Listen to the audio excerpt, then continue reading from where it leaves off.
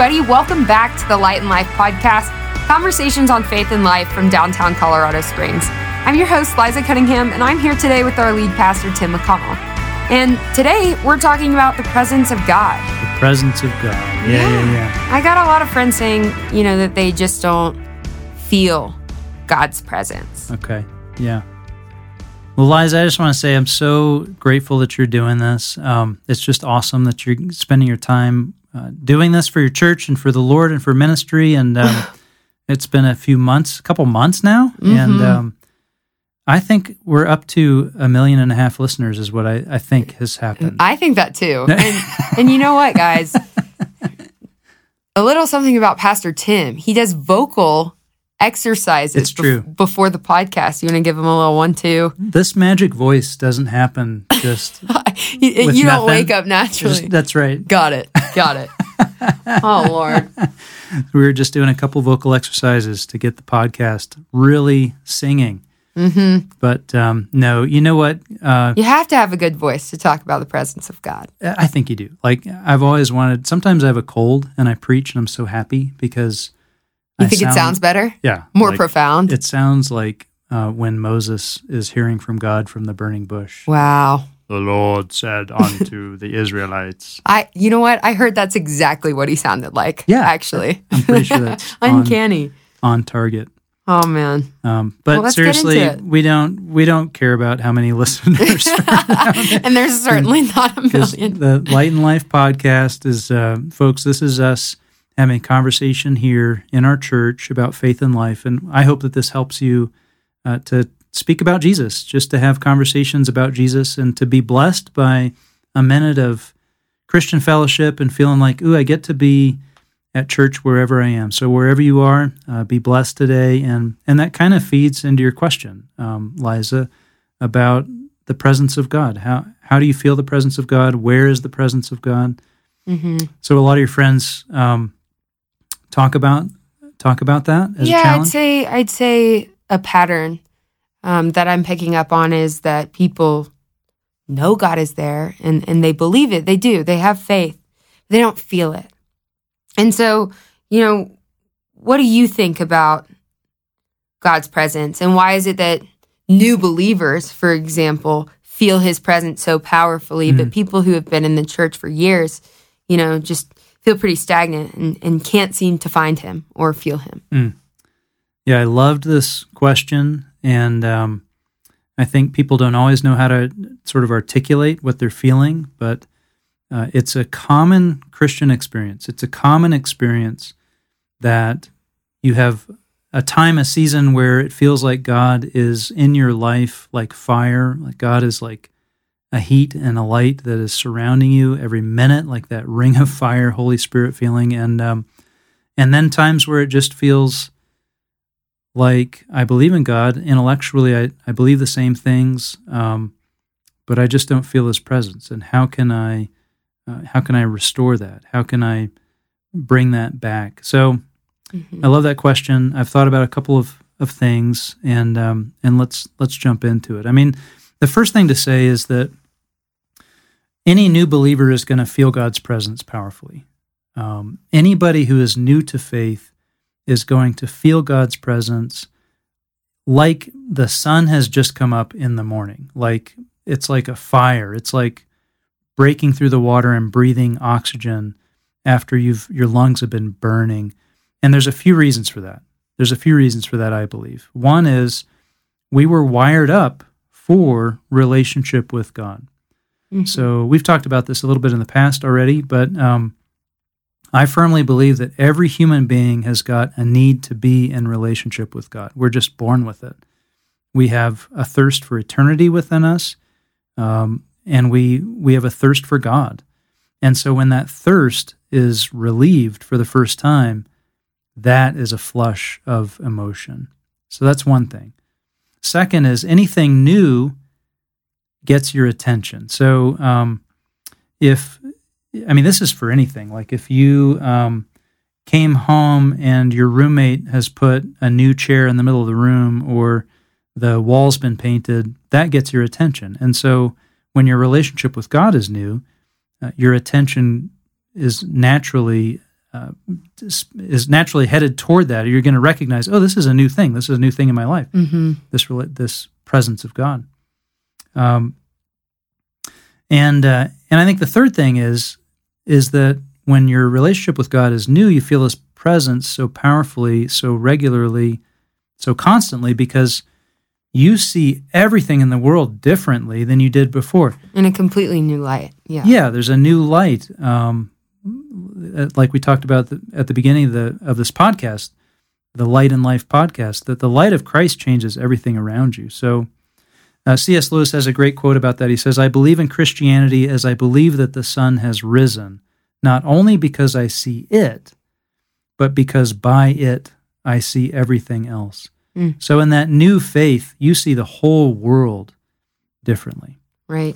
So does that ring true for you? Oh, absolutely. It's funny that you say that, because recently I had a friend who went to a funeral, and her family does not believe in the Lord. And she said that it came with this sense of finality that just didn't need to be there. So her heart was hurting and thirsting for eternity in that way. But, in my experience growing up, I think I said this in an earlier episode, but my knowledge of God spurred from a very educational standpoint and not necessarily an emotional standpoint. And I'm a very touchy-feely person. I make a lot of decisions based on emotion. I'm emotional. Yeah. Again, it wasn't until late into college that I started to experience God personally. And now that I know Jesus in my heart, I can see Him in the little things. And it's because I actively look and think to do it. But it is a practice that I need to posture myself for, through reading, prayer, what have you, right? But I can see Him in the little things throughout the day, like other people's smiles or their laughter. Even, nature. Nature's a huge thing for some people, and some people it's not. But for me, I feel the joy of the Lord when the sun shines on my shoulders. Yeah. And I can, feel prompted by Him to respond to challenging situations or emotional hardships going around me. So I really do see the world in a different light than I did, early years of college or before that. Before knowing Jesus. I mean, before that relationship was in your life with the Lord. Yeah. What you're saying I'm sorry about what your friend went through, and that just prompted me to think of the scripture that I always think about when I'm talking about how we're all hungry for eternity. Like we go to a funeral and we think it just doesn't have to be final. There's something wrong. Like you don't just go there. People say that whole idea of death is your friend or death is a natural part of life. We can try to say that over and over again, but there's something inside us that's just like, this is wrong. There's something wrong. So there's a verse in Ecclesiastes 3:11 says, "He has made everything beautiful in its time. He has also set eternity in the human heart. Yet no one can fathom what God has done from beginning to end." And what I get from that is that we have all got eternity set in our heart in a way that makes us thirst for this relationship with God. Everybody thirsts for it. And so the first time you believe, you have, for the first time in your life, you have felt that thirst satisfied. The lights have gone on. The relationship is new. Everything's new, and it's fresh, and it's changing the way you see everything. And to be honest, when you're a new believer, I think it's a real gift of the Holy Spirit, but you don't have to try hard to feel the presence of God. Right. It's just there. Right? But when you're not, when you've had this experience for the longest time, I'd say often you only feel it. I'm putting up quotation marks Air with my fingers. Yes. Yeah. But you only feel it when you really need it. And, it's easy to get frustrated in the hard times because for me personally, that's when I feel such an intimate closeness to God. Yeah. And so I get mad, and I ask, why can I only feel you in the hard times when I do truly feel that I need him? Yeah. Right? Like, why? Yep. Why can't I feel him in the good and the bad? Because I want to feel him in the joy. And to an extent I do, but I wouldn't say it's as real to me or as emotional to me. Yeah. The flush Right. of... Right. So I'm a dad. I've had the blessing of watching 4 children come into the world and seeing their first breath. And I just think that it is such a fitting image. And of course, an infant is receiving oxygen, but there's still, but you think about, like, that's your first breath. That's your first time of receiving oxygen in your lungs. Wow, that changes everything. But do you recognize the presence of oxygen right now? No. You don't. So the only time you really need it, so it's normal, it's regular, it's always there, and now you just start to forget about it. You're habituated to it. And the only time you feel it is when you're stuck underwater too long, or you suddenly feel like, I can't breathe. And then you recognize, ooh, I really need it. And so that's a common experience for Christians for sure, is that it gets normalized. And then it starts to be that you only feel that same sort of flush of the presence of God when you're in a moment where you really need him. So then what do you suggest? Not to sound harsh, but that's such a good analogy, and I've never heard it put into words that way, so thank you. But when it comes to putting this into practice, what are your suggestions there? Yeah, besides... enter into a great existential life crisis, maybe? Yeah, I'm very familiar with those. I experience them quite often. Like, I want to experience God more. Okay, get into a car accident or something. No, but hey, like trash your most important relationships. Oh, yep. Here. Check. Because we will definitely feel the presence of the Lord when we go down on our knees and we need him out of desperation. That's true. But I think as we mature as Christian disciples, we want to cultivate the presence of God. We want to walk through life with the presence of God. And so it's hard when you don't feel it. But I want to suggest two things. One is this is so common that in Christian history, it has been expressed and written about throughout the Christian experience. So an example of that would be St. John of the Cross, who was a medieval Spanish monk in the 16th century. Oh, imagine that being your job title. Yeah, right. Medieval monk. Yeah. And but he wrote a poem that I just saw, actually, a friend reading it. I didn't know she was reading this poem. But people still, it's easy to get a copy of this. It's easy to write it. It's very profound. It's called The Dark Night of the Soul. And he writes about this feeling of how God's love had gone cold for him. He believed in God. He loves the Lord. He's given his life, obviously, to serve the Lord. But he's suddenly got this feeling like, I don't feel God's presence the way that I used to, or that I love to.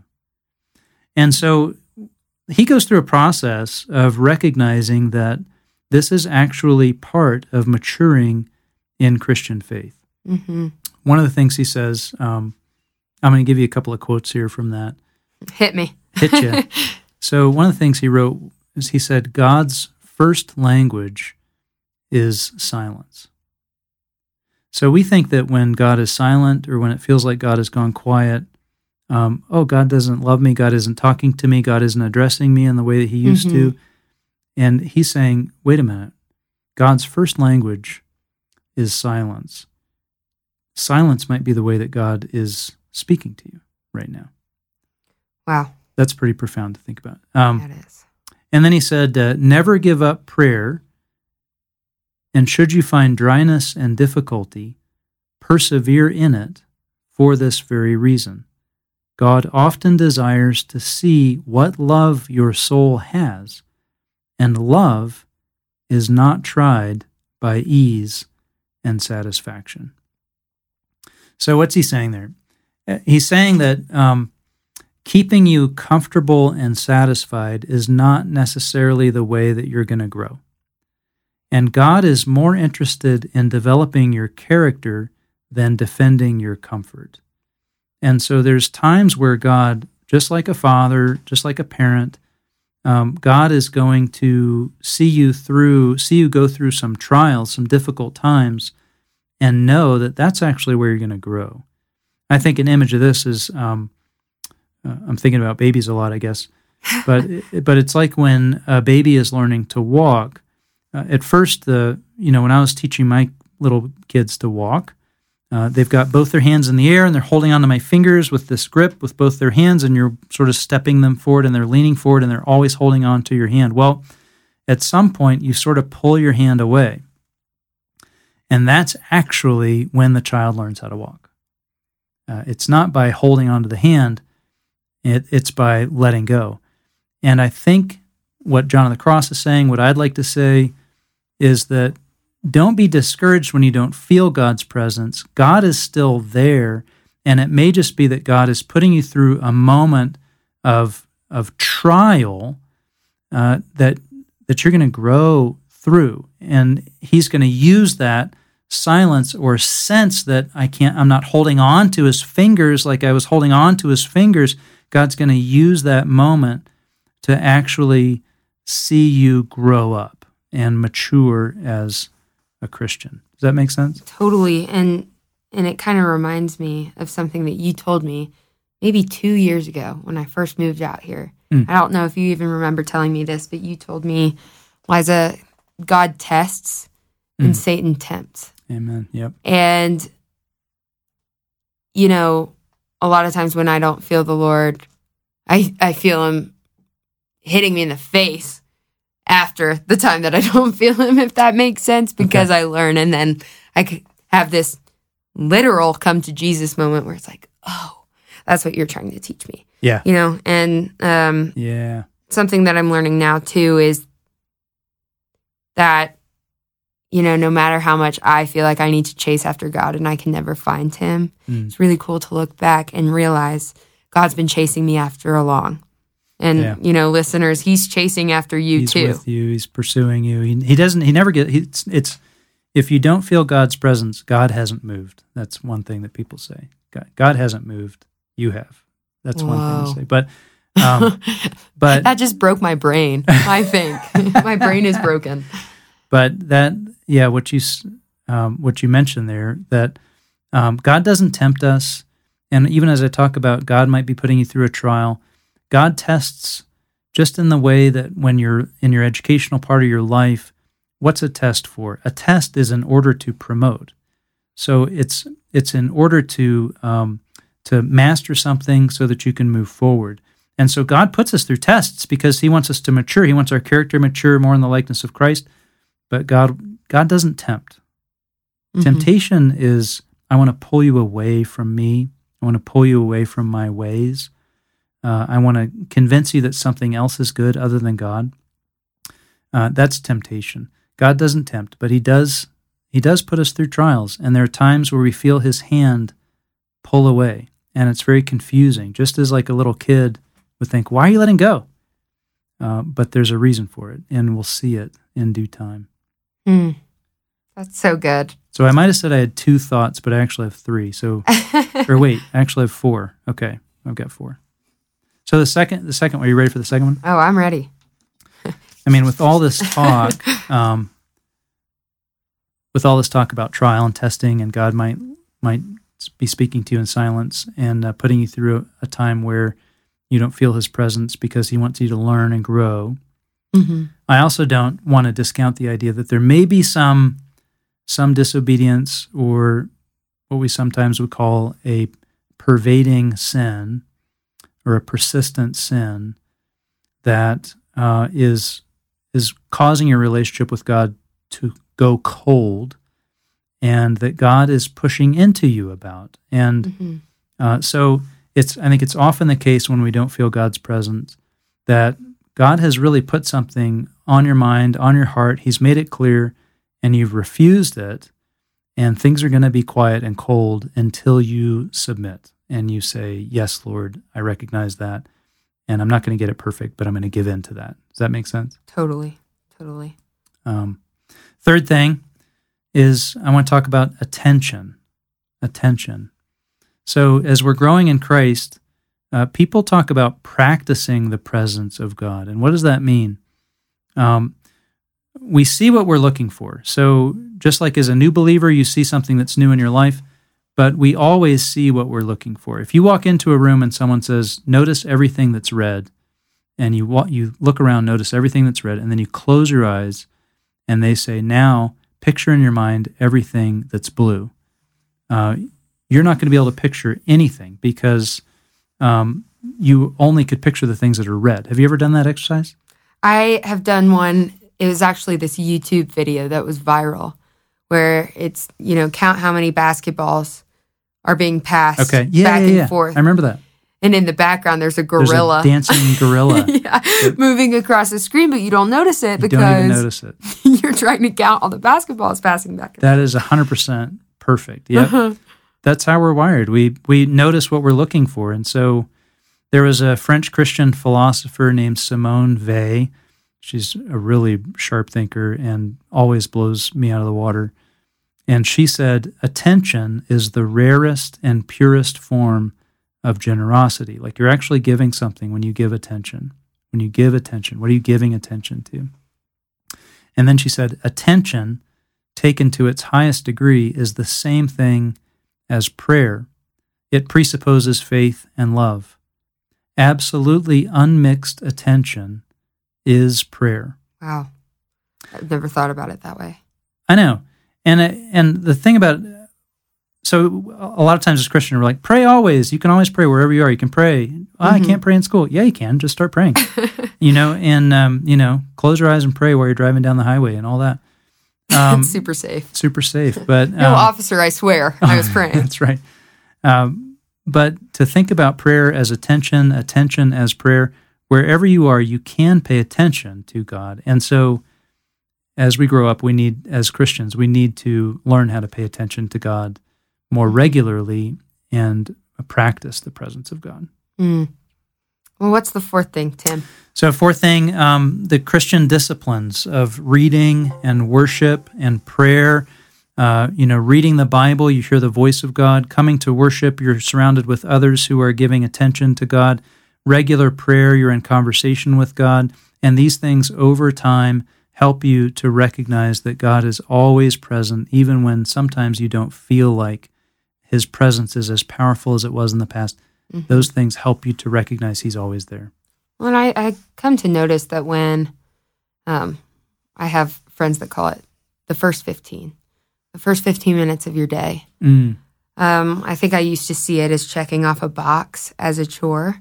But the more I started to practice in it, I realized that my whole day was completely offset if I didn't do it. Yeah. And so it made me want to and enjoy it more. But I want to stop down on prayer just for a second because prayer looks different to a lot of people. You said, people could pray in school or unmixed attention is prayer that Simone said, right? Well, I'm just trying to think of the different ways that people pray and practice prayer because my grandma, for example, would break out into prayer at what felt like inappropriate times, and I never understood it growing up. And I do now. It would, we'd be driving to McDonald's and get a McFlurry, and right after, she'd just say, Lord, thank you for sweet treats that we get to enjoy with each other, and thank you. And I'd be like, who is she talking to? Because I didn't understand.